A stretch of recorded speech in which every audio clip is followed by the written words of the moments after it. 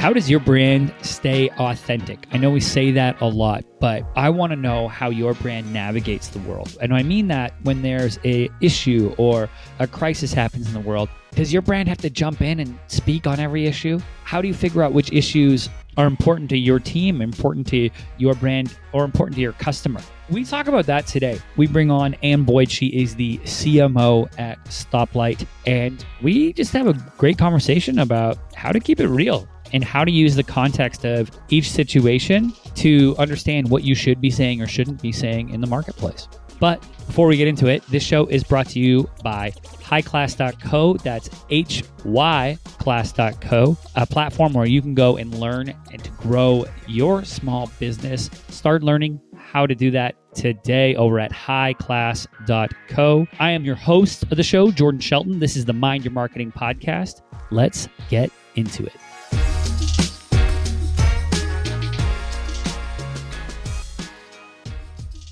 What's going on, my marketing people? Welcome to another episode of the show. Today, joining me is Ann Boyd. She is the CMO at Stoplight. She is also a member of the Forbes Communication Council. Ann, how you doing? I'm doing great. Thanks for having me, Jordan. I am excited to have you on and talk about, the world's a crazy place right now. And a lot going on, and it's tough to navigate, but I think that's our job as leaders, is to navigate and also help our team do that. So I'm really excited to kind of hop in and talk through and get kind of your ideas around that. But before we do, I want to hear your story. How did you get into this world of marketing? Was it on purpose? Was it by accident? Walk me through your journey to date, how you got to Stoplight, and then I'm sure I'll have some questions. Awesome. Okay. Well, it is a little bit of an unintended path, but it's been really a great one. So I basically graduated with anthropology degree and art history minor and thought, I'm going to go back to school and eventually teach. Instead, I was drawn into the world of tech pretty early on. I had a friend who said, hey, work with me on this summer project on campus for a little company called Apple. And I ended up sort of working through this summer camp they did with systems engineers at the time and meeting all these people that I thought were so interesting and cool and smart. And I just liked the way the company handled everything. So that really kicked off my interest in tech. And as far as from there, I got into an opportunity to kind of tackle all different aspects of business. I was running a small company that was a startup in the digital imaging space, and that gave me a chance to try everything. And in the course of doing that, I realized I loved the communications aspect and the community building and messaging and more of the creative side of it. So decided that I was going to really double down on that and focus on communications, and ended up having an opportunity to get connected with the PR firm for Microsoft. So I figured that would be a good tech company to work for. And then from there, in an agency environment, it was really like the boot camp. So I really started to transition what I had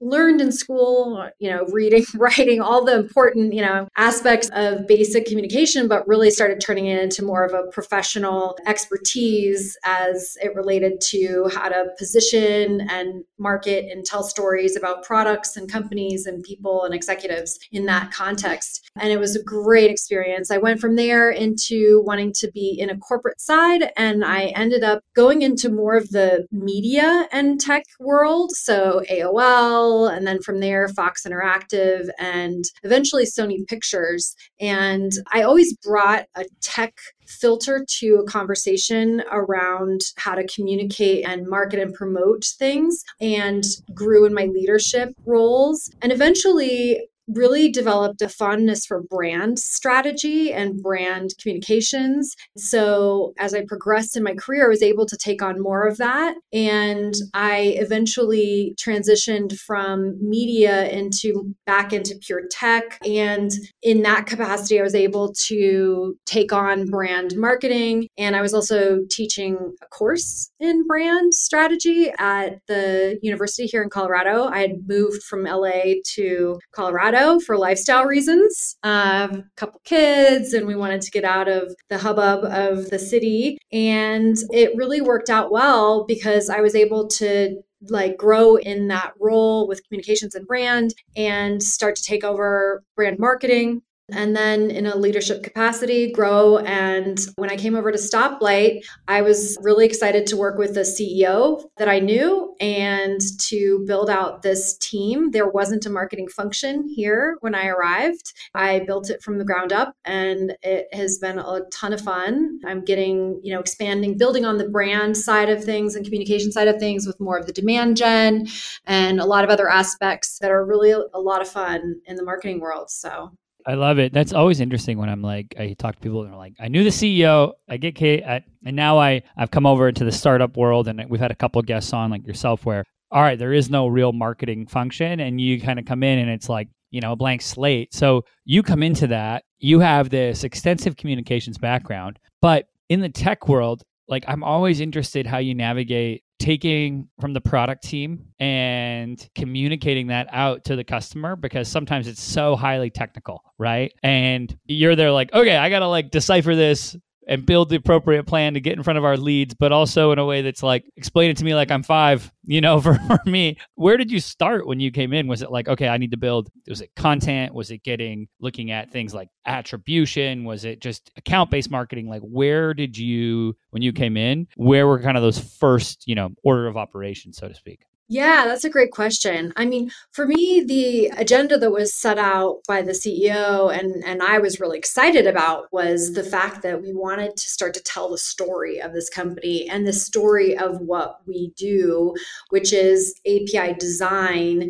And that was something that frankly was not really well known or thought about. So I knew we had a challenge to I had a challenge, not only understand the technical details, but also to build a category really and to establish this framework for our work and that demand. So for me, kind of 2 parts to your question, I really enjoy learning things, like figuring them out and then figuring out how to translate them to other people and explaining and helping, I guess, educate and really share that knowledge. So I kind of look at everything that way. Like, how can I understand something and then be able to share it in a way that is meaningful to the other person? And a part of it's about not only understanding the technical stuff, but also knowing the audience, right? And who are you talking to and how can you make it relate to them in some way? So I love that challenge. And then in terms of the first order of operations, I believe,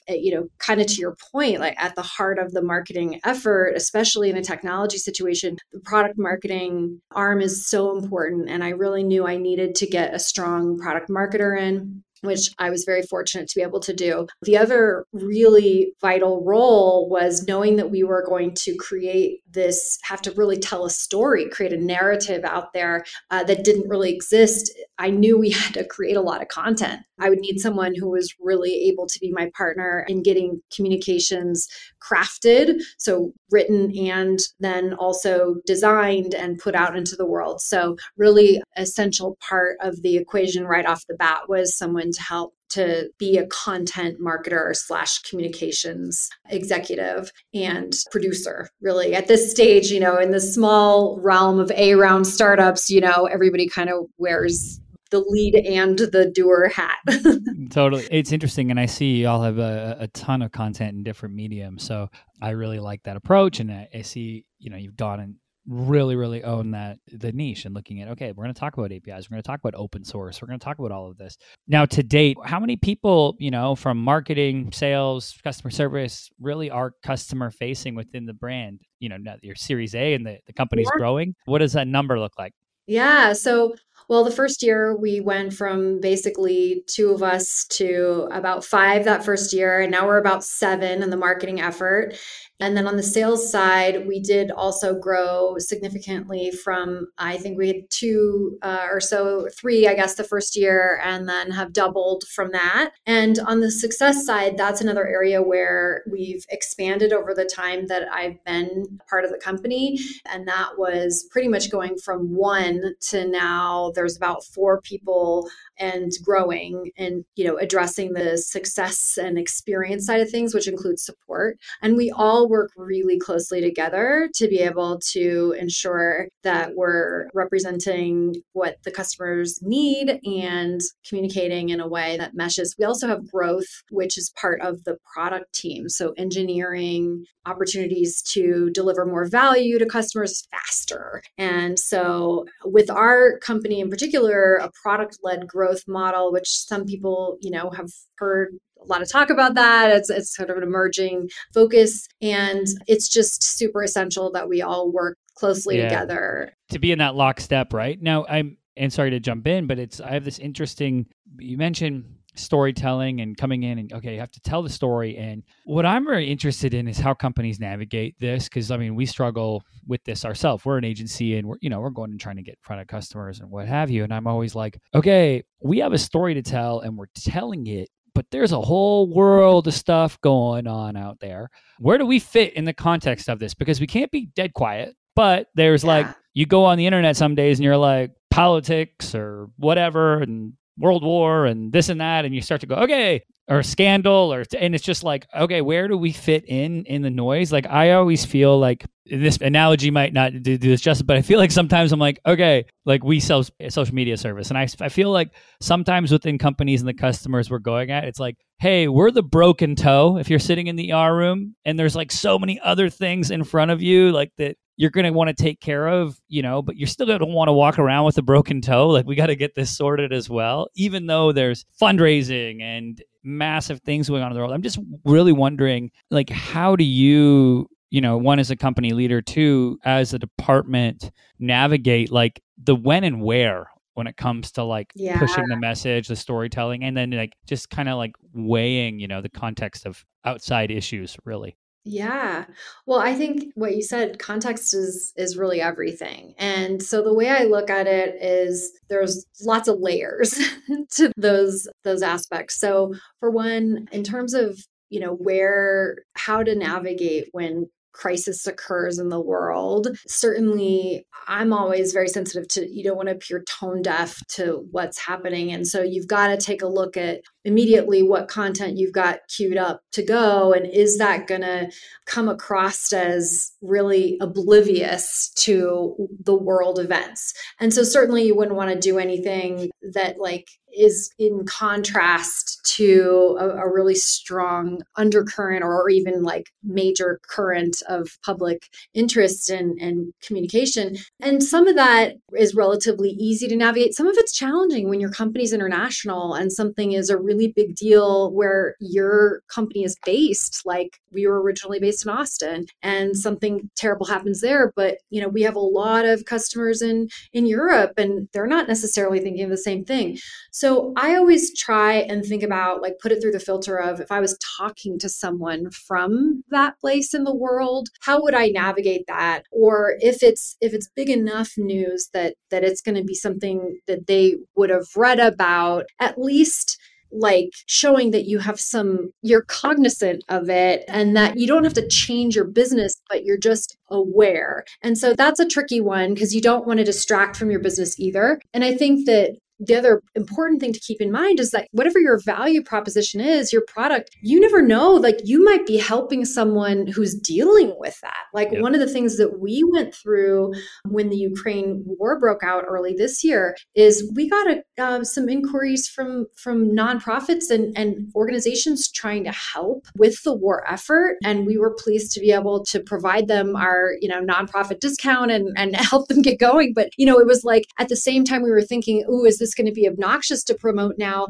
But who knew we would actually be, a helpful partner in some way. So I think trying to find that balance of tact. So that's that piece on the business side. I want to jump in for a sec because I think that is so under discussed on like consumers can like decipher and read between the lines and they know like, oh, if this is actually going to help the people, okay, cool. If this is actually the business, oh, you're doing things, oh, you're helping nonprofits. Okay, cool. I can read the thing. I see the value. I see how it helps. I don't think it's disingenuous, right? Where like other times, and you see corporations getting like dragged through the mud now when they inject themselves into a conversation that like they're talking the talk, but they don't walk the walk, so to speak. And consumers go right away and they're like, what are you guys talking about? Like, Amazon, you don't let workers take breaks. We don't want to hear how you're for the people. Like, or like you start to see those things and it's like, okay, I think the context is the main word there is like, and for anyone listening, there's no playbook. You have to look at, does our company, what's the ethos of our company?